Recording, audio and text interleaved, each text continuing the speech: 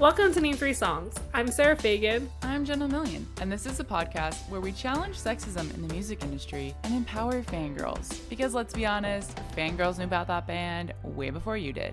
And if you stick around long enough, we'll also let you in on some new music the girls are already crazy about. Did you guys see that crazy music news headline? Because we sure did, and we're talking about it over on our Patreon. Every week, you can hear our feminist takes on the music news you need to know, like Dua Lipa calling out DaBaby for homophobic remarks to the latest in men being misogynistic idiots. All of that's available over at patreon.com/name3songs. And also just a reminder that if you have any topics that you think that we should be covering on the podcast, or if you are an expert on a topic and you'd love to come share your viewpoints on it, you can hit us up over on our website. We have a guest applications tab. We accept emails. You can DM us, whatever you want. So come hit us up on social. We are at Name3Songs on everything, or you can visit name3songs.com to get in contact with us. And with that being said, Jenna, what are we talking about today? It is my honor to introduce to you all that after 1 year of being a podcast, we are finally talking about K-pop. We've wanted to for a really long time. We've not known the right way to go about it. And now that we are much more educated citizens of the world and much more critical thinkers, we are excited to unpack this today. And we're doing so in a really interesting way because I think that a lot of the stigma around K-pop as a K-pop outsider is not being able to get away from like our westernized viewpoint of what music is and what the music industry is and what it means. And so we're unpacking K-pop in a very like flipping the conversation to how different really is K-pop to what music is being put out by westernized countries. And I think that that's really the easiest way to fully understand and comprehend just how indifferent it actually is, because it's pretty fucking similar to what we get from American music. But obviously we love to stigmatize anything that we don't understand fully. Yeah, there are a lot of stigmas around K-pop. I personally feel that the stigma that we see with fangirls and boy bands is basically tenfold for K-pop. There's a lot of just misconceptions, myths, assumptions, misunderstandings. So we're going to try to really hit on a lot of those today. The main reason why we're doing this today is because we know that there's a lot of intrigue about what K-pop is and a lot of misunderstanding as to what it is. And so we wanted to just have like an open and honest conversation and not really say like what's right or wrong, but to just meet in the middle and have a discussion from the different viewpoints we all are bringing to the table to fully try and make K-pop more understandable to people, and how there's no issue of loving an artist while simultaneously like critiquing them and understanding that not every person in a fandom is ever going to be happy in regards to what artists are doing. And we're all ready and willing and able to have our minds changed on our viewpoints. And I think that we're about to have a very eye-opening discussion on what's really going on here and what it means for the world of music. Yeah, and with that being said, we're not here to attack any fandom or any artist today. We're here to think critically about the music industry and how we perceive all of these things. So if you've been following me on Twitter, you might know that I recently dove into the world of K-pop a few months back. So it's been a fun, interesting journey. I definitely have my own personal biases. If you want to come talk to me about that later, we can totally chat. So I'm coming into this conversation with a relatively new perspective on K-pop. Sarah is kind of an outsider looking in. She knows a little bit about what's going on with K-pop. And then we do have a guest expert with us today, and that is Stephanie Parker from the K-pop Cast, which is a podcast dedicated to all things K-pop and celebrating your faves while also thinking critically about K-pop. Stephanie has been a fan since 2004, and some of her favorite artists are Rain 21 and BTS. All right, Stephanie, thank you so much for joining us today. Thank you for having me. This is so exciting. Yeah, so we're really excited to get into this conversation because the three of us are at different levels of experience within the world of K-pop. So we're hoping to bring all of our collective experiences together for this conversation. So I figure to start it off, because our listeners are also at different levels of experience. We have our super K-pop fans, and then we have the people who are maybe curious and don't really know how to get started, what to do, or they just have a lot of questions. And so we're kind of going to be breaking this down for you all in a way that is hopefully hopefully very easily understandable. So to do that, we're going to start off with just some base level stuff, like what you think of with K-pop versus what happens with American popular artists, predominantly looking at our top 40 stuff. A lot of pop artists, if you think, Taylor Swift, Justin Bieber, Ariana Grande, these types of people. And I think Stephanie will weigh in a little bit on the hip hop scene as well. So first off, just off the bat, if we think of releases within American popular music, fairly traditional is to do one album every 2 years or so. And what's popular right now is releasing a stream of singles, or like releasing a lot of singles kind of leading up to an album or something like that. Whereas with K-pop, we see a lot more frequent releases. So Stephanie, do you want to give us a few more details about those releases? Yeah. I don't think the release schedules are that different. If you look at K-pop, you see a stream of singles. I like how you put that. They're just like streaming them out. So there's always just constant stimulation for the fans coming in. And not only do they release singles, but they release a lot of teasers, promotional content, behind the scenes, social media, Easter egg kind of stuff. And I think K-pop artists, I will say, probably do aim to release a full album once every 1 to 2 years, but are constantly working hard on singles and collaborations every single day. Yeah, that makes a lot of sense, because from my perspective, I have been listening to a lot of fourth generation artists, which are basically within the last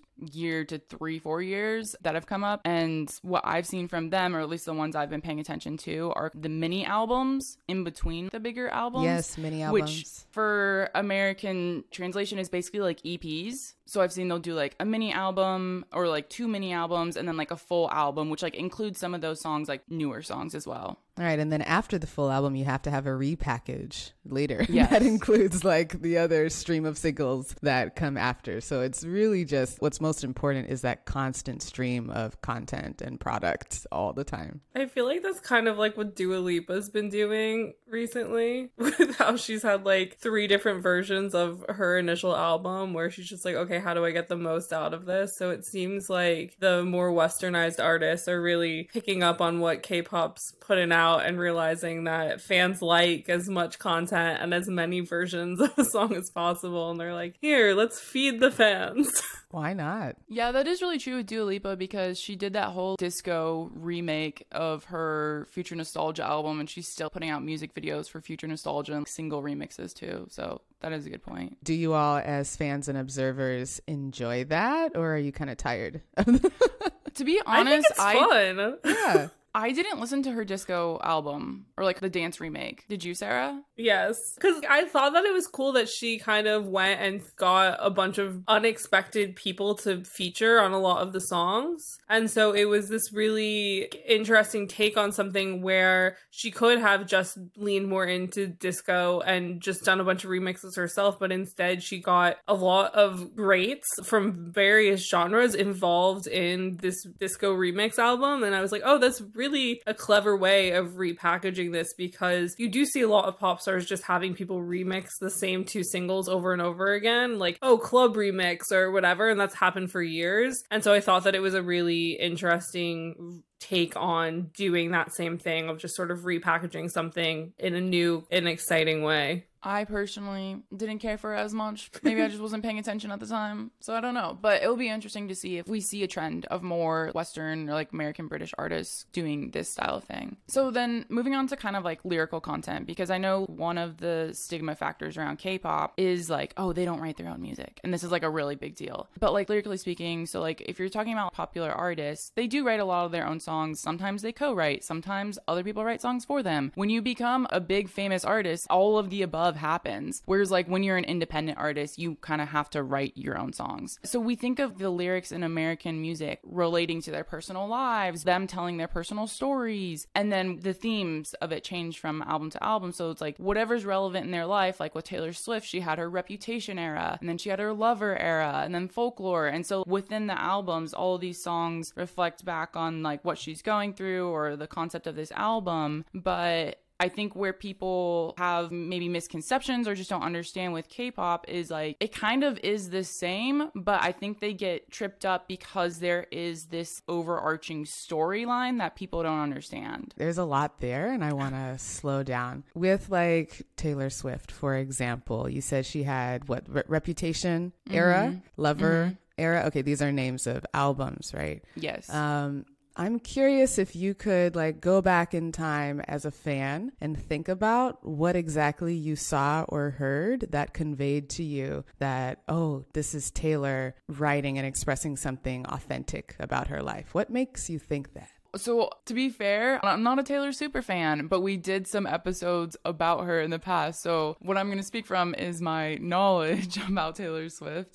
Because Sarah, like, I don't know if you have an example that's more personal. I mean, I also don't really listen to her, but I mean, I feel like an example for me that I can relate to of albums changing sounds and themes and stuff is like with The Main. They've been around for like 13 years and every album has sounded different than the last, but the themes are always pretty similar of either heartbreak or love or friendship, which are like the three main themes throughout every single record that they've put out, but and also most records in general. But the sonic sounds change because they've evolved as people and they're an independent band, so they have more say over their sound and all that. Like they don't work with anybody really outside of their core band, like outside of the band, you know? And so I think that it's more so just like having the trust in that artist to assume that the songs are authentic to who they are. And I think that in regards to Taylor, there is so much conversation around who could this song be about? What's this about? And her hinting at the relationship she's been in and other things. And her saying, especially right now after she released Folklore and Evermore, being like, oh, these are my first albums that aren't about my personal experience. So she's trying to tell us that every album prior has been based off of real life events. But I mean, like, if you listen to somebody,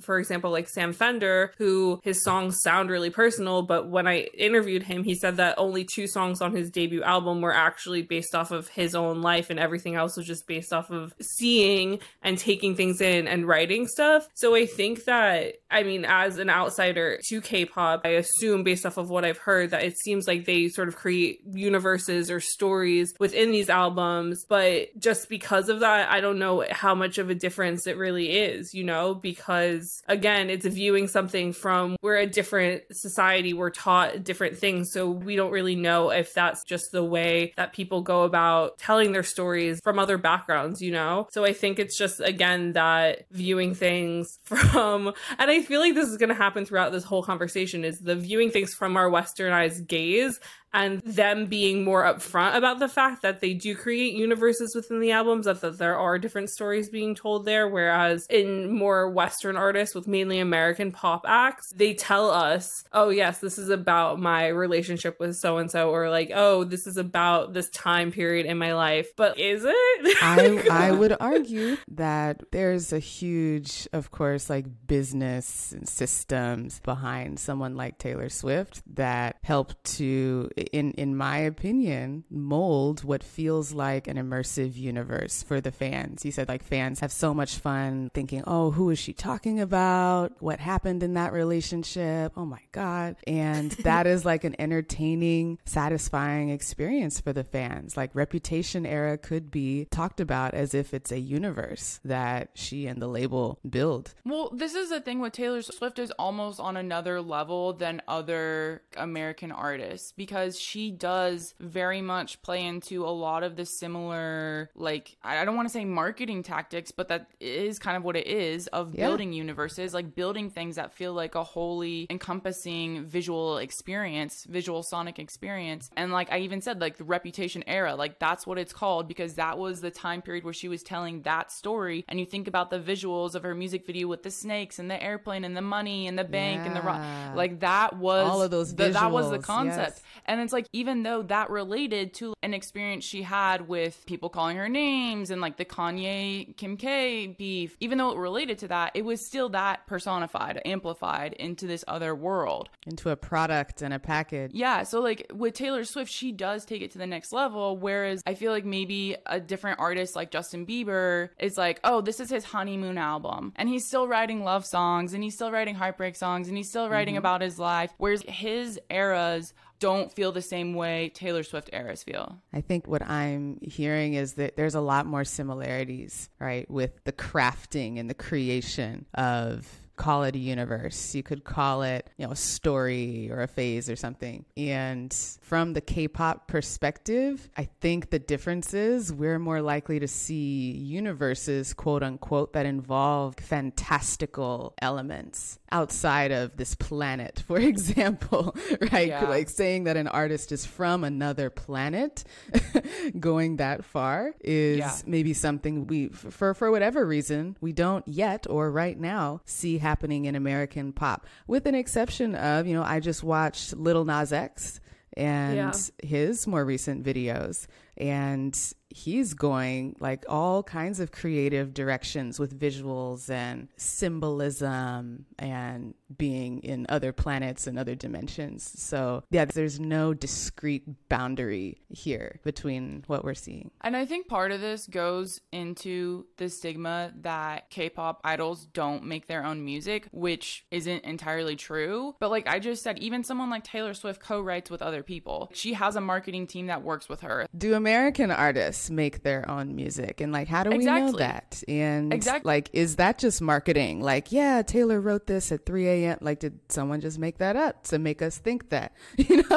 And also, she's always constantly working with other people. So other people are going to have influence in her music, period. Like, she is not doing this 100% by herself. And so I think the stigma is because the idea is that these idols, when they're trainees and then they debut as a group, the management companies are just pulling all the strings and the idols have no say, which my personal experience getting into K-pop, like number one, BTS, everyone loves to talk about how they write their own music. They're quote unquote little brothers, Tomorrow by Together. What I've seen of them is that they're helping develop those songwriting skills so that with each album, they have more songwriting credits and they're trying to help them grow into another BTS type. But then we have Stray Kids from JYP, who is almost 100% self-made. Whereas even as a debut group, quote unquote leader of the group had been a trainee for 7 years. And so JYP, the head of the company, was like, all right, you put together a group and we'll see if it's good enough to debut. And then they did. And so they write like 99% of their own music. So those are the three main groups I'm familiar with. So it seems to me like the conception that these idols have no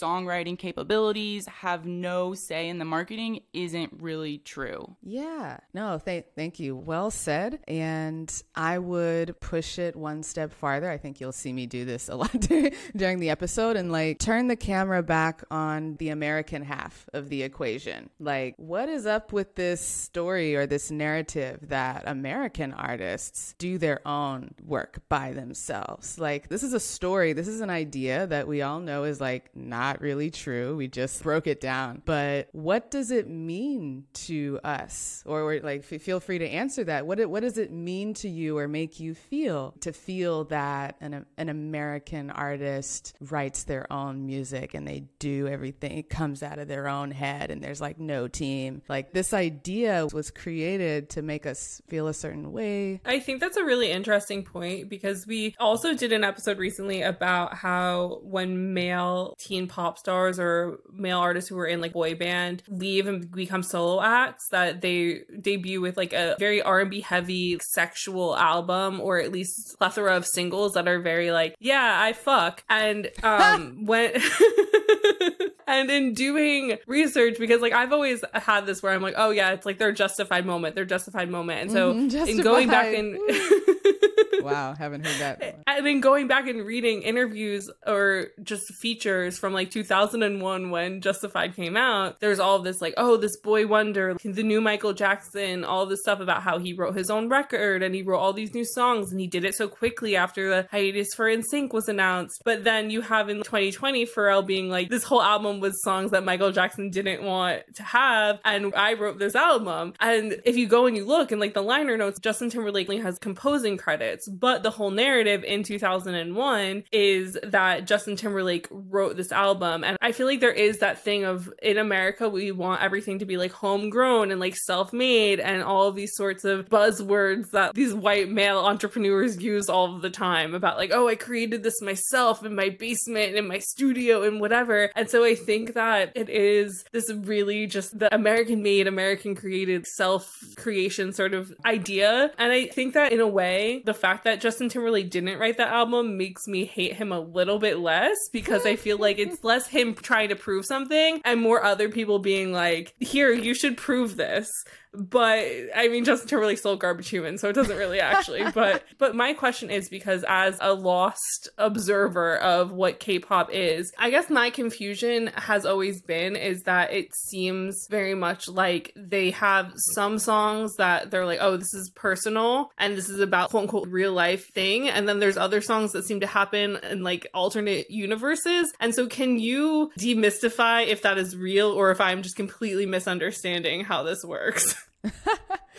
I can try. I think that first of all, like something we've been touching on so far in the conversation is that it is not only possible, but highly likely that everything we see and hear and think we're seeing and hearing is created and fed to us with a certain message or like for a reason to make us feel a certain way, right? When certain artists are fed to us as independent and self-made. Where's the truth in that? How do we know? We're not in the inside. And also with K-pop, with the universes and like, well, this year TXT wrote songs about their personal life. That's maybe to, counteract something that was more just like sugary pop, something fun for the fans. And it's all in the production schedule. It's all the music labels' imagination of what the fans would be comforted and entertained by.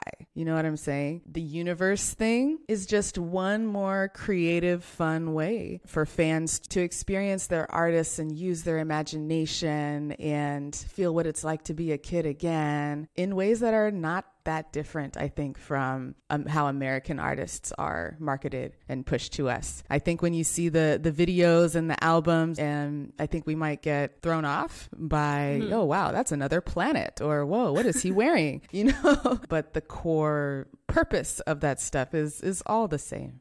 So I think that, Sarah, going back to what you said about this self-made thing, I think it all goes back to the American dream of pull yourself up from your bootstraps. You can do everything yourself. You can build something for yourself. There's this idea that Americans have free will, free choice, autonomy. You're an individual. The system isn't getting you down, which we know is very not true. But there's this narrative that other cultures, and particularly I think we see this a lot with Asian cultures that are very different from what we're used to. Because I just saw a headline the other day from New York Times talking about how China is scouting children to become Olympians, and the state-run program, and they're just funneling them in to get these gold medals because America has never done that. There's this narrative that in other countries, the government is doing all of this and the citizens have no free will. Yeah. Like, this entirely undermines the desire of idols to be musicians, to be singers, to be dancers, to convey emotion, to want to be artists. Like, it entirely erases that desire of the individual. Well, that's so Jenna sent me a Zach Sang interview with Stray Kids, which was really interesting. And I feel like I learned a lot just from watching that. And it was just really intriguing that they have two members who are from Australia. And Zach Sang was like, oh, why K-pop when there's pop music in Australia and you could have done this? And he was like, well, I was raised on K-pop. And I always thought that there's so much more to K-pop than there is to just pop music in Australia because there's more story, there's more artistry to it because there's all this stuff. And he was like, you don't just decide one day for no reason that you're gonna go and put yourself into idol boot camp and go and do this. He's like, you do it because you love it and you care about it. And I feel like there definitely is, for some people, that misconception of oh, your parents realize that you have some sort of rhythm and they send you off to idol boot camp. Whereas in America, they very much do that because, again, back to Justin Timberlake, his mom was like, oh, you're cute, you have talent, signs him up for like little boy pageants, makes him dress up like a sexy cowboy at the age of 8, you know? So it's this ridiculous thing where it's like, because these Asian countries that we as white people like don't understand, because that is a lot of it, is it's like there's so and I hate saying this, but like there's so little culture within like the whiteness that is America that a lot of people just don't understand that there can be culture in other places. And so you have the situation where it's like, oh, they have boot camps, therefore it's evil. And it's like, okay, where but like did the word boot camp come from? Who invented boot camp? Right? Like literally. And so it's like you hear these words and you're like, oh, these buzzwords that feel evil. But then it's like, oh, but Betty over there signing her kid up for baby pageants isn't doing the same thing. Like, it's the literal same thing, but because it's not called Honey boot camp. Boo Boo. Who was that little girl? Yeah, it's like those things where you like toddlers and tiaras, like we're literally watching it happen right in front of our eyes on American soil, but it's like, oh, it's cute, it's quirky, but in Japan, in Korea, it's called boot camp, therefore it's evil. And so it's just this weird thing that I can't wrap my head around, because I feel like American culture around things is just like, well, we do it, the moms want them to, or like we do it because the family wants them to. And it's like, it's the same thing over there. They just actually get taught how to do it instead of just thrown to the lions. And also, there's not a lot of money to be made. Okay, I don't know this for certain. This is my opinion. There's not a lot of money to be made as an idol unless you're BTS, unless you're massive, massive, massive. Because Sarah, I was thinking about this. I think it's very similar to what we saw with Lou Pearlman and NSYNC and Backstreet Boys, with the entertainment companies are spending so much money on marketing, and they do so much unpaid promotion, like going on TV shows and doing live performances. Like, they're probably not paid for a lot of that. So I think they're working really, really hard. Goal is like, in 10 years, we're going to be so big that it will pay off. So it's like, in the short term, there's not a lot of incentive for families to send their kids to be trainees, because they spend money. Like, the families have to pay for them to be trainees, and there's no immediate ROI, basically. Yeah, I think in both Korea and the US, like all these places that have idol boot camps or whatever you want to call it, there are families that are willing to put up all their life savings so that their kid could have a shot at this. Yeah, for sure. I wanted to zoom out a little bit because I think we really touched on something important with the narrative that Americans and American artists, American people are independent, self-made. And that narrative always exists with the other half of the coin. Like, Americans are independent and self-made in relation to everyone else who is not. And I would love to ask you, ladies, where does that...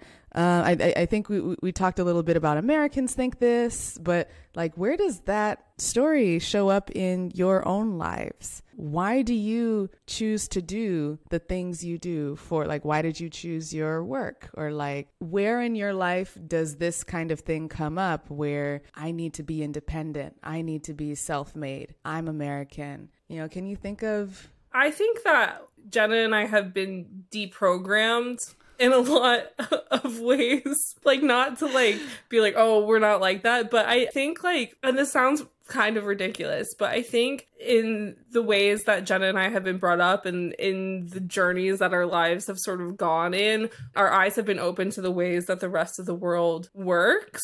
And I think that we've been pretty demystified by this like quote unquote American dream. But I think also just from my own background, like, I am Jewish. I grew up in a very Jewish town. And the second I left my town, I was like this shock value sort of person to people. And I had never had that before, because you look at me and you wouldn't think, oh, this is a Jewish girl, like sort of situation. And then I went to college in Philadelphia, which is like an hour and a half from where I lived in New York. And all of a sudden I'm meeting kids who've never met a Jewish person before. All of a sudden I'm like this person who you're asking like, oh, well, do you know who Jesus is? Oh, do you know what this is like? Oh, do you know what this is like? And I'm like, what is happening? And it was this moment of me realizing that like what my mom had told me about growing up in Tennessee like wasn't something that stopped happening. It was just something that wasn't happening in my town. So I wasn't like aware of it. But these people had been taught all these crazy stuff about like what being Jewish means and like all these sorts of things. And all of a sudden I was this outsider in a place and I was like, whoa, what is going on here? And I think from that, it sort of started me trying to understand why people are so obsessed with being like like a white self-made American? Like, what does that mean? And why are we erasing the cultures we've come from? And why are these people so obsessed with being white? Because it's like, I moved to England, and England is not perfect by any means, but you have all these people from European countries coming in,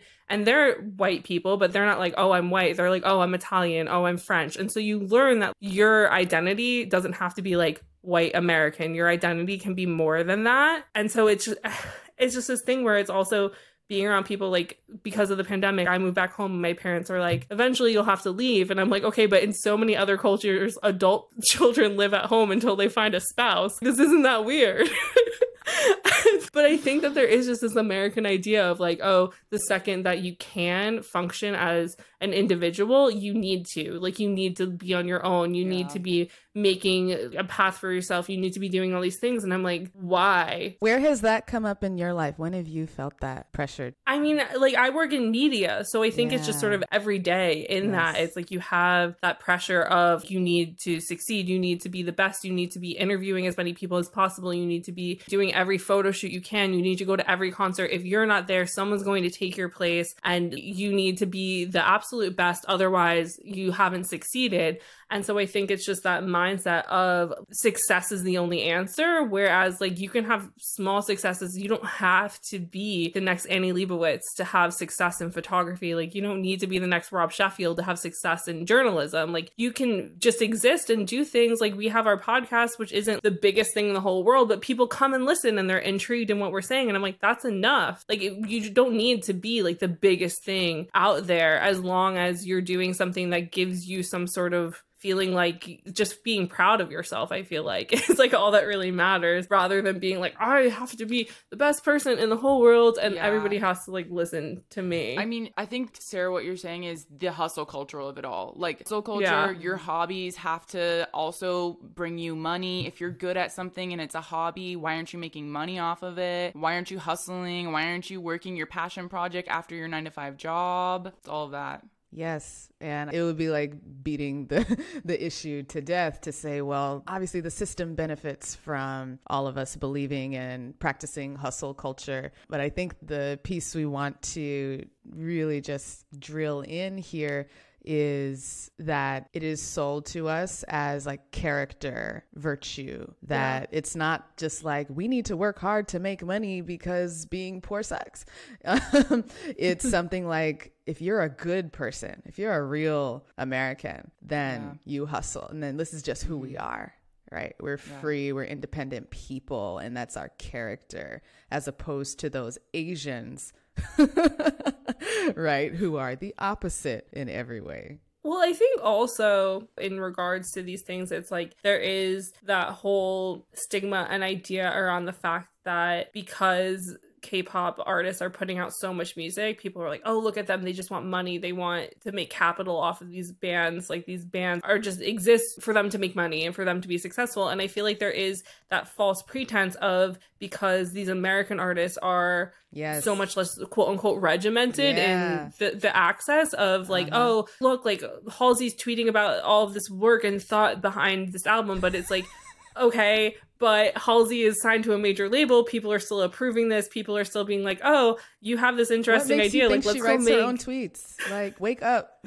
Well, yeah, and that's the thing, is it's like people have these false ideas because somebody seems quote unquote down to earth, or they talk a lot about their creative process. Which I'm not saying Halsey doesn't have a creative process, but I am saying you have artists like Mickey Guyton or Ray who are really talented artists and get signed to record labels, and then the record labels are like, oh, you don't look the part. Oh, your music talks about topics that like shouldn't be talked about in this genre. Oh, we want you to sing this type of music. And they get trapped in record deals and they can't put out music and they can't do things because the record label's like, we can't make capital off of you yet. And so there are all these things where it's like these American artists who we're viewing as like, oh, look at them, they're so creative, they're putting so much of their selves into this work. But the record industry is still a capitalist empire. America is still a capitalist country. They're so good at like existing behind the curtain and not showing exactly. themselves. And so I think it's just really intriguing for me as an outsider to see how K-pop isn't hiding from the fact that this is a money-making industry, but the artists are still very much having fun and they love what they're doing. Whereas in America, we're trying every possible alleyway that we can go down to be like, no, this isn't a capitalist thing. We're doing this because we love music. Yes. It's just like, what?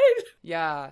Yeah, no, I really like the point that K-pop is, and I think to your point, Sarah, with like the universe thing, it's kind of similar of there being like, yep, this is a universe, we created this, yep, we're doing this to make money. It like straightforward, and America's like, oh, how dare you speak about that at the dinner table?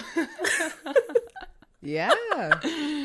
Because I think also part of it is like K-pop as an industry, it's seen as an industry. And it's K-pop started in 1992 and then there were the big three companies. And ever since then, they've just been making money. You know, there's this storyline that this is how K-pop exists and this is why it exists. And like, yes, that is true, but also there's the evolution of it. There's how it's grown, how it's, you know, it's had its growing pains, everything to get to today. It's had the same influences. It's had TV, it's had YouTube, you know, these revolutions that American music has also, but we don't criticize American music in that same way, or even the American music industry in that same way. Yeah, is there like an American industry 101 explainer that like goes to like these are the big three players, and it shows like some old white executive like kind of, yeah, who like written and presented in the way that the K-pop ones are. Yeah, I mean, well, there is, what is it, Sony, Warner, and Universal are the big three record labels. SM, YG, JYP. There you go. It's that same thing I said to Jenna when I was looking at the stuff. I was like, oh, this feels like the intro to one of the video games that I play, where it's like, here are these villainous beings and their creations who go off and they save their own specific universes. And sometimes they try and convince you that they're real people, but it's a farce. And it's like, I just feel like that's a lot of why. And talking about it now, it's even just discussing it, it's becoming more of like, this isn't as big of a thing. It's just that the American media does what they always do, which is they scandalize something that they don't understand and they make it into this whole other thing. I wouldn't say they don't understand. I think there's a very they're acting like they don't understand. They're acting like they don't understand, and they're like pushing a specific story that like primes us with more and more propaganda about why we Americans are actually the freest and most independent and best. Yeah. I mean, this is kind of goes back to what I said about this New York Times tweet and article where they're painting China as like they're just churning out these kids to win medals. It's like that's a narrative they're actively contributing to. Like they know what they're doing. Consciously, yes. It all goes back to that. So we've been talking a lot about, you know, the entertainment companies, the idols themselves, but I think one of the really big stigmas also around K-pop is people think that the fandom is scary. The fandom is really overwhelming. The fandom is omnipresent everywhere you go. You can't escape. You can't escape fan cams on Twitter. The part that I want to kind of unpack within fandom is that, and this is like an assumption, that there's this pressure of K-pop fans to buy all the time, to consume all the time, which again undermines the free will. Can you share like where you got that idea, or like where you saw it? Where you... So for example, with album releases, you'll often have multiple different versions of the same album, and it's like basically the concept photos are different. Then you're gonna get like a poster, you're gonna get a photo book, but then you're gonna get photo cards or like the trading cards, which is a random selection. So you're just going to get one member, and it's a band with 7 members. So it's like either collect them all or collect all the different versions of the album. So there's a really big incentive to buy physical products. And I think that's a big difference with American artists. American artists struggle to sell physical products. But I think there's this idea that, and we're seeing this right now with BTS and what's happening with the Billboard chart system and fans going and using their power to stream and to buy in order to promote BTS, which like any fan of any artist, if you love them, you want to support them, you're gonna buy their merchandise and stream their music. But for some reason, especially with BTS right now, what they're doing is viewed as evil. Like, how dare you use your money to buy products? How dare you stream? Like, this is what I don't understand, why there's this stigma specifically with K-pop around this. Weren't like Beliebers doing that a long time ago? like banding together online to stream and vote. I think this was either 2018 or 2019, like when Justin Bieber released Yummy. He posted a fan-made graphic. He posted a fan-made graphic on his Instagram that told people how to stream in order to boost the numbers, and he actually got criticized for this. So it's like his fandom was also doing this, but this was the first time that an artist publicly recognized and tried to promote it, and then he came under fire for it. Yeah. Why did he come under fire for it? And K-pop fans are fine doing it. I want us to explore, if you were on that side, the BTS ARMY side, what would be the circumstances that motivate you to behave like that? To like urge you and all the other fans to just like spend all day streaming and buying? I don't know if you saw, but like I actually did get like believers attacked me for my Twitter thread about this. There you go. But so like I have spent a lot of time thinking like why, when BTS is arguably one of the most successful group on the planet right now, arguably maybe the most successful artist overall, why are fans so set on streaming them? Why are they so set on getting #1 on Billboard? Like, why is this such a big deal? BTS is going to be successful no matter what. And I don't have a specific answer for this, but I think one of the factors with the American market is that I think ARMY thinks that BTS isn't being taken seriously, and they want them to be taken seriously. They want them to be a respected part of the conversation within the American music scene. But also, as a fan, you can only stream your artist to so much. BTS cannot keep breaking records. Like, as much as they can, to a certain degree, how many records can they break? You know, every song can't outdo the last. At some point, it's gonna plateau or something else is gonna happen. So I don't entirely know what is the motivation, you know? Yeah. And I'm happy to go into it. And I would love to hear from you two who are more industry insiders and experts. What does topping the Billboard chart mean or say about an artist? So from episodes that we've done recently and reading about Billboard, specifically our recent episode about country music, we learned about the significance of radio to country music and to the American market. And so when artists chart and when they chart on radio charts as well, it's longevity. It's in front of more people. It's in front of more audiences, and they have a lot more chance of being nominated for award shows and like these higher, more prestigious category of things.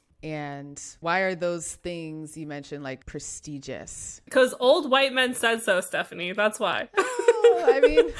No, but literally, like, that's what it is it's like, this is the issue with the Grammys or these things. It's like, how many out of the people who have won Best New Artist have actually gone on to be proven to be actual, like, an artist that's respected? I think it's 50-50, you know, because you have artists like Macklemore or Meghan Trainor who kind of just tapered off and people don't care about anymore. And then you have artists like Adele or Billie Eilish who are still being successful and still viewed in these high standards. And Black artists that are shut out continuously. Yeah, completely. Completely. And that's but that's the other issue is it's like, if you're not white, if you don't look a certain way, if you don't act a certain way, it's like the fact that Macklemore won that year was an atrocity. Like, that's fucking insane. But it was. There was so much of evil. It's the same thing where they invited Mac Miller's family to the Grammys and then like didn't give him a fucking Grammy. And you have all these situations after he passed away, and you have all these situations where the Grammys show face, where it's like this past year when they had BTS perform and the one category that they actually were nominated in wasn't even televised, you know? And most award shows are honestly just like gratuitous pats on the back. They're just giving people things to celebrate people who like donate the most money or like show the most face or like look the best, whatever the case is, you know? And if you really think about it, really mean anything in the grand scheme of things, because there are so many talented artists who they'll give like a nod to by nominating them. But you also have in 2019 where the head of the Grammys was like, oh, well, more women would be nominated if they stepped up. And it's like, what the fuck are you talking about? And this is the issue Jenna and I talk about all the time. It's like in the top 200 Billboard charts, you have very little women. And then once you go past just like women in general, you have even less women of color and all of those sorts of things where it's just like the farther you get away from white man, the less and less there are in the charts and in getting recognized or anything. But if you look at music as a whole outside of the Billboard charts, they're every gender, every race, like they're from all walks of life, you know? But there is sort of like a paywall. There's this huge barrier to being accepted into the mainstream. And it's just insane. And I can understand from an outsider perspective why BTS fans want to continue to put them up there, because they want people to be like, look, all of this stuff is fucking nonsense because this band is so successful. They're doing so well. They're sitting up at the top of the charts forever. But like, are they being recognized? No. And it's this other thing where, again, we come back to the core of what we've been saying this whole time, is that America and so many other countries view America as like this mecca, as like, oh, this is where you want to be. This is what you want to achieve. But the Grammys are an American award show. It's the same thing as like the Brits. But the Grammys claim, they say this is for everybody, but are they? No. Right. No, they're not, because there are artists who are super successful in other countries, and are they even acknowledged at the Grammys? No. You're hard pressed to find people not singing in English being nominated for a Grammy, and it's insane for them to be like, oh, like this is the global best, when it's like, no, you're literally just giving awards to white Americans. Like, fuck off. Woo!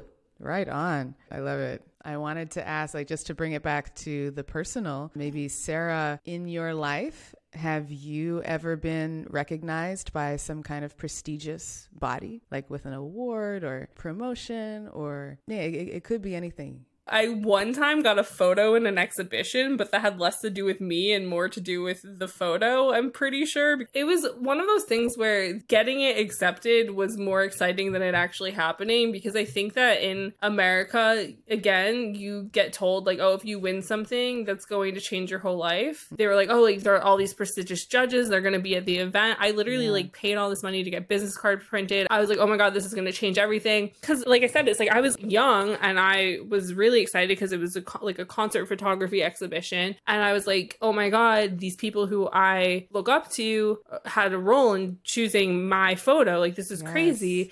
But then you go and it's like almost everybody else there was at least 20 years older than me. They all sort of knew each other. And so I'm just there and I'm like, I need to go introduce myself to people. I need to go network. I need to go figure out how to use this to my advantage. But it was kind of like, oh, who is this teenager? Why should we take her seriously? This is literally, you're literally describing BTS at American award shows. Yeah.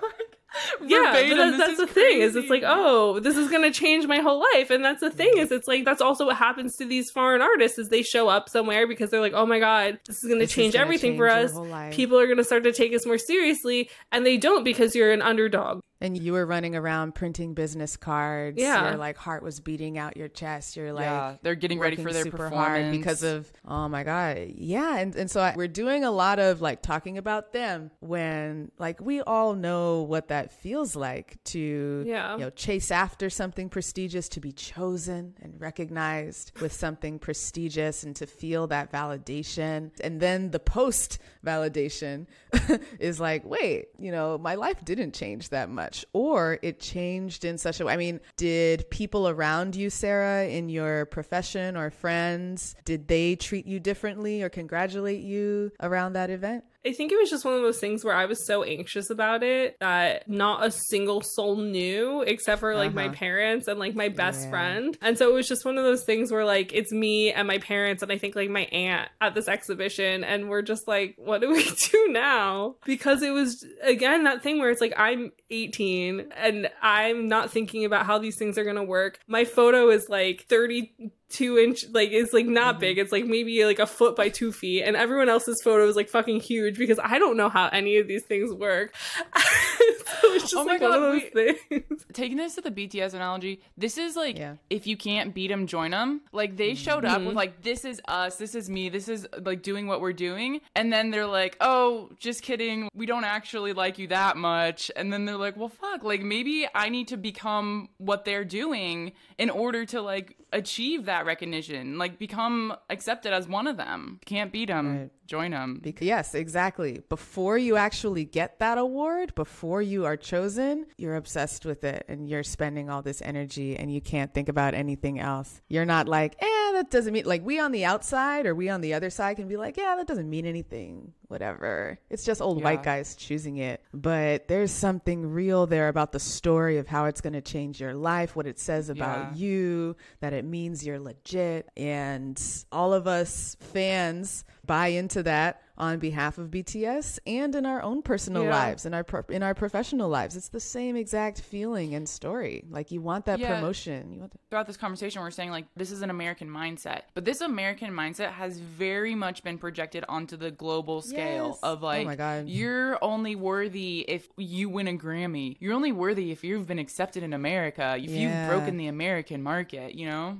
Right. And what's the hidden subtext about what they're saying about the American market, American people? It only matters if Americans listen and think you're legit. I think that that's an interesting point of, like, if Americans think you matter, then you matter. Because in another Western artist example who hasn't really had American success but still is going strong and being successful, you have Little Mix in England, who can't seem to break America, even though they're an incredibly talented girl group, have so much going for them. They do so much for young women to feel empowered and everything you're, quote unquote, supposed to do as a girl group. And they can't seem to break America, but that hasn't seemed to stop them because they've made so many albums. They've had so much success in England, where they're from. And so I think it's that interesting thing where they don't have the same sort of fan base as BTS does. So there isn't as much like, oh, if we stream them, if we do this, if we do that, they might have more success here. But I think also in another way, people have just seen that, like, well, they're doing fine over there, so maybe we don't need to worry about America so much. When we talk about the fan base doesn't do this, who's really pulling the strings and making the decisions here? I would really want to turn the microscope on their label. Well, yeah, I mean, obviously there's that too, where it's like the labels aren't trying, but I think that maybe fans... not right now. They're not trying, or they tried and they decided, let's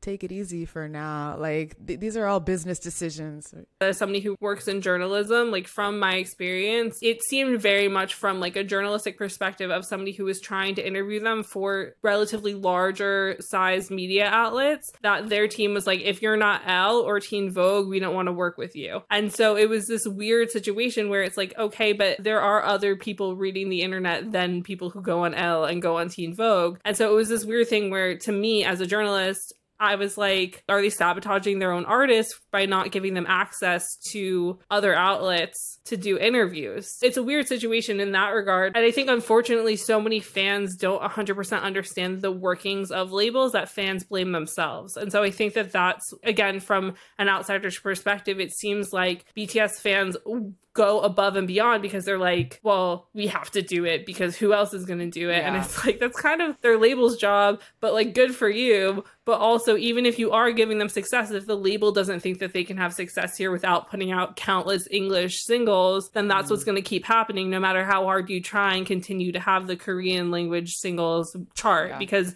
the label in America or whoever it is that they work for is like, no, there's like a specific checklist you need to tick off in order to be successful in America, no matter what the fans' perceptions are. Well, Sarah, we talk about this all the time. There's so many gatekeepers. So many. The record labels, the radio industry, the festivals, all of it adds up. It's not just the Grammys, you know? It's not just the Grammys' responsibility to solve these issues. It's all of it together. We talk about this a lot on my show, the K-Pop Cast, and we're all like veteran K-pop fans and have seen many a label, many a band throw themselves at the American gates and just end up splattered on the floor and ashamed that they couldn't crack America, like whatever that means. We're going to see what happens with NCT Hollywood. Oh my God. The latest iteration of trying to break America. Yeah, talk about like joining them and doing what they do. Like K-pop coming full circle to make American boy bands is just like so bizarre to me. But it's really the logical conclusion. So I have a question as, again, an observer. Do we think that there's any potential to properly erase the stigma around K-pop? Because I feel like in just the little bit that Jenna was like, here's some homework to understand what's going on here. And just because I feel like people can like whatever they like, and there's nothing wrong with artists trying to make money because, again, as I've said, American artists do this all the time, but they just do it in a different way, so it's not viewed as evil or whatever. Do we have hope that there's a chance for this to stop, that the stigma will go away, that even people like myself will stop having that fear of, if I don't understand everything, I can't like K-pop? You can answer that in a couple ways. I think, please. I think over time and over the past few years specifically, we've seen K-pop's popularity in the US just skyrocket to where like everybody knows who BTS is, or at least knows who Psy is, you know, and it's just gonna keep moving along incrementally in terms of awareness. The shock factor of, oh, K-pop exists is gonna like peter off and go away. In terms of the stigma, as we've said, we're going up against maybe the biggest propaganda force on the planet of American white supremacist capitalism, Yeah. which is propping up the narratives that stigmatize K-pop for its own, not just like extra advantage, but for its own stability. Because if we let go of stigmatizing K-pop, we turn the mirror back to America, right? You're next. Just everything is connected. It's all connected. You know, and this is a thing we hear often, like feminism, it's not just about women's rights. It's not just about racism. It's all of these things together, because all of these things are the opposite of what white supremacy capitalism is. Yes, all of those are branches of the same beast, if you will. And that's why in this conversation, I've tried a lot to like steer the mirror back to the American industry and like, what are the stories we just take for granted about American artists, American fans, American people? Like those didn't come out of nowhere. Those stories benefit someone and they're not real. We've just been told the stories growing up, so we've never questioned them. Yeah, we're just like, oh yeah, it's in the water. And like, ooh, K-pop, ooh, they're doing it all wrong. But like, actually, that's why I resist the temptation to say like, well, no, K-pop artists write their own songs. Well, no, K-pop artists are just as American, are just as independent, just as self-made. But like, whoa, it's not true. And like, why is that the ideal when Americans don't even do that? Yeah. Like, whoa, it's okay. Like that K-pop artists and American artists don't write their own songs. Who cares? Just enjoy. It's so interesting because also I feel like there is a lot of conversation around like, why are BTS putting out so many English singles? And I think that, I can't remember, Jenna, if you sent this to me or if I just saw it on Twitter, but there was like a tweet, like a meme basically of like a Trojan horse where like they're coming up with like the English single and then inside is all these like Korean songs. And so it's the same thing where it's like ABBA used to sing in Swedish and then they put music out in English and then they're like the biggest disco band ever, you know? Yeah. And you have these situations, but also at the same time, people, especially younger generations, are becoming more aware of other cultures and more willing to learn. And so you have people more willing to listen to music not in English, but also at the same time, it's like rich people have been listening to people sing in Italian in like high-pitched voices in fancy clothes since like the 17th century. And so you like have these things where it's like, oh, why is opera cool and like not K-pop? Like, how is there any difference? It's just like there's just so much. There's Not so ready much for to that unpack. conversation. Yeah, but there's The just like so much to hierarchy unpack with it. Yeah, the racial hierarchy. That's it. Wow. And there's just so many steps into why all these things are viewed in certain ways and changed in different ways. Like, I understand why there is the upset of like, oh, they're having to change to cater to the American audience. And this is a thing that upsets me just as somebody who isn't like, and I'm not even a fan, but it's like upsetting that it feels like even though they are so fucking successful, everybody knows who they are. You'd be hard pressed to find a person that doesn't know who BTS is, who's been around anybody under the age of like 35, you know? And yet there still is that pressure to put out music that is in English to cater to this US audience. To an imaginary like ideal of an American audience. Yeah. Exactly. And it's so weird because in my mind, it's like you're catering to the people who don't deserve music. Like, in a way, because these people who are like, oh, I'm not going to listen to it if it's not in English. Oh, I'm not going to listen to Lil Nas X because he's lap danced for the devil or like danced naked in a jail cell. Oh, I'm not going to listen to Cardi B because she's singing about her pussy. Like, conservatives don't deserve music. Like, They just don't. Also, I feel like we have so many coming of age type movies where it's like, I'm an outsider and everyone hates me, so I'm going to transform into what they are so they'll accept me, and then they still don't accept you, and they're like, wow, I should have just been who I was all along. Duh. How many movies do we have like that, you know? Yeah, BTS's like last album is all love yourself, be comfortable being yourself, and then they release Dynamite, Butter, Permission to Dance. Okay. This is also no hate. If you know, if that's what they truly love, if they want to explore this new side of themselves, so be it. You know, nothing wrong with exploring new opportunities. It's also just an issue with, like, we say BTS is doing XYZ. It's really like Hybe, Big Hit, the label that is making all of these decisions. And also, like, for anyone listening, this is not an attack on BTS whatsoever. We're just using them as an example because they're the prime thing most people can understand and relate to. Yeah. Love BTS. So as a fan of this music, as well as somebody who speaks about it quite often, is there the understanding that these English singles are to cater to an audience that exists outside of the fandom? Like, is there an understanding there that for the success that the fans want them to have, unfortunately, some steps are going to need to be taken that fans might not necessarily agree with? There's a few different pieces there. I think that all ARMY would agree that the last 3 releases were made as a, unveiled, like, naked attempt to break the American market and go after fans who don't listen to K-pop right now. All that other stuff about, compromises in musical integrity, like, that's more up for debate. This has honestly been such a fascinating conversation. I feel like the more and more episodes we're able to do on this podcast, the more we learn about these things and realize how interconnected they really all are. So yeah, this conversation definitely went beyond my hopes and dreams for it. So Stephanie, I want to say a big thank you for joining us and for helping us flip the mirror and really kind of dig into some of these big ideas that we have. Oh, thank you so much for having me. That was so much fun. I could talk about this all day, every day. So yeah, it's a pleasure to get to know y'all ladies better. Keep doing what you do. Thank you. And then we will have links to socials, links to the K-pop cast. If you guys want to go check out their podcast and hang out with them on Twitter, they do have some really fun Twitter spaces that I've been listening into and tweeting along with. So if you guys are interested in that stuff, we'll have all the links in the description below. Well, Jenna, you finally did it. You got me to talk about K-pop. Yeah! And the thing is, we didn't really talk about K-pop.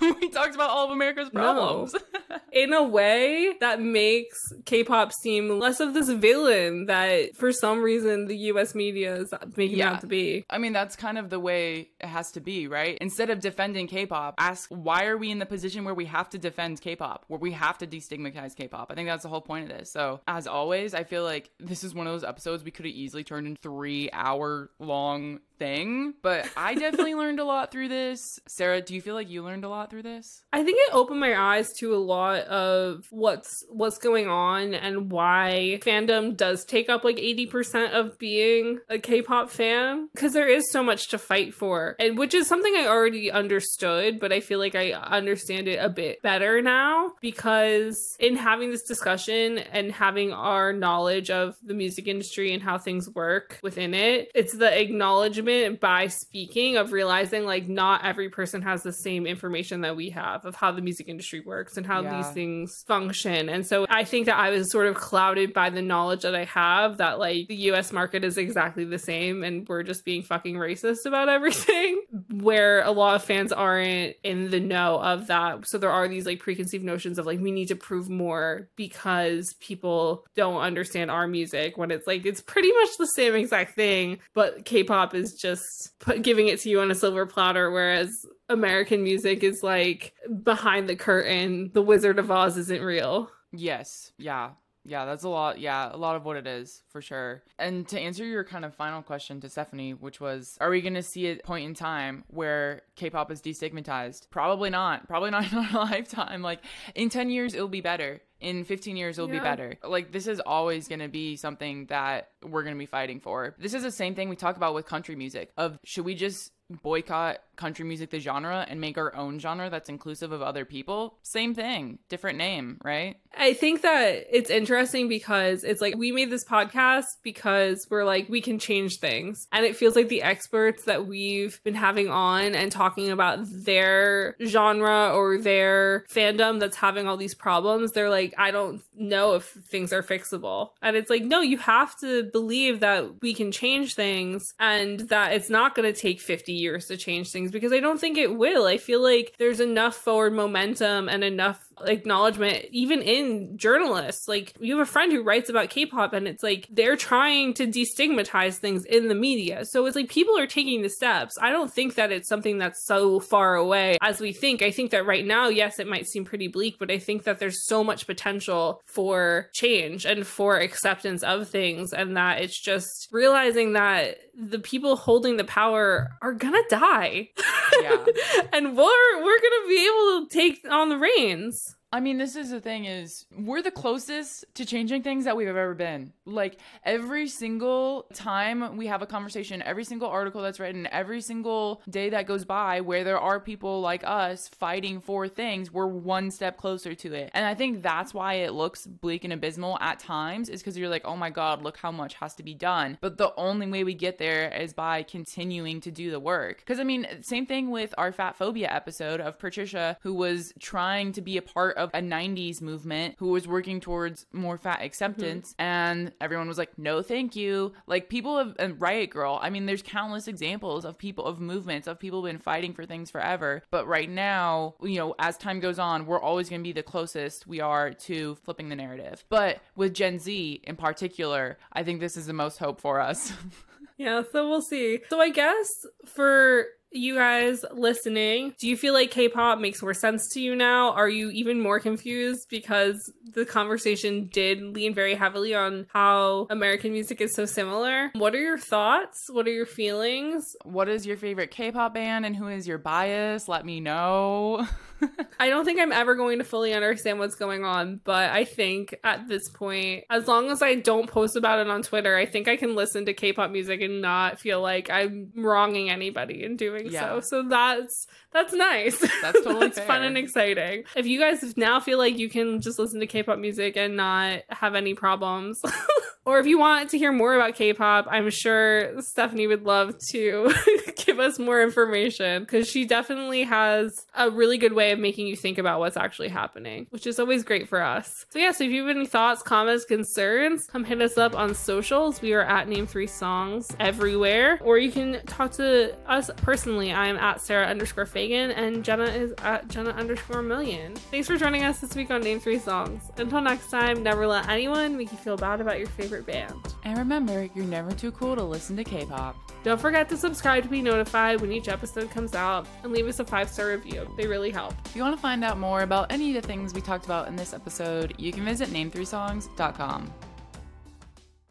It's happening daily. We're being conned by the institutions we used to trust. The mainstream media is distracting us with meaningless headlines instead of focusing on the harsh realities facing American families. Time is short before something big happens, and that's why so many folks are preparing. They're becoming self-reliant by investing in emergency food storage from My Patriot Supply. Go to MyPatriotSupply.com and secure 4-week emergency food kits for each member of your family. Each kit contains tasty breakfasts, lunches, and dinners, averaging over 2,000 calories per day. Save $50 on each 4-week food kit you purchase, plus get free shipping on Ready Hour 4-week emergency food kits. You're not ready if it's not Ready Hour Foods. At My Patriot Supply, you can also get solar power generators, water filtration units, heirloom seeds, and survival gear.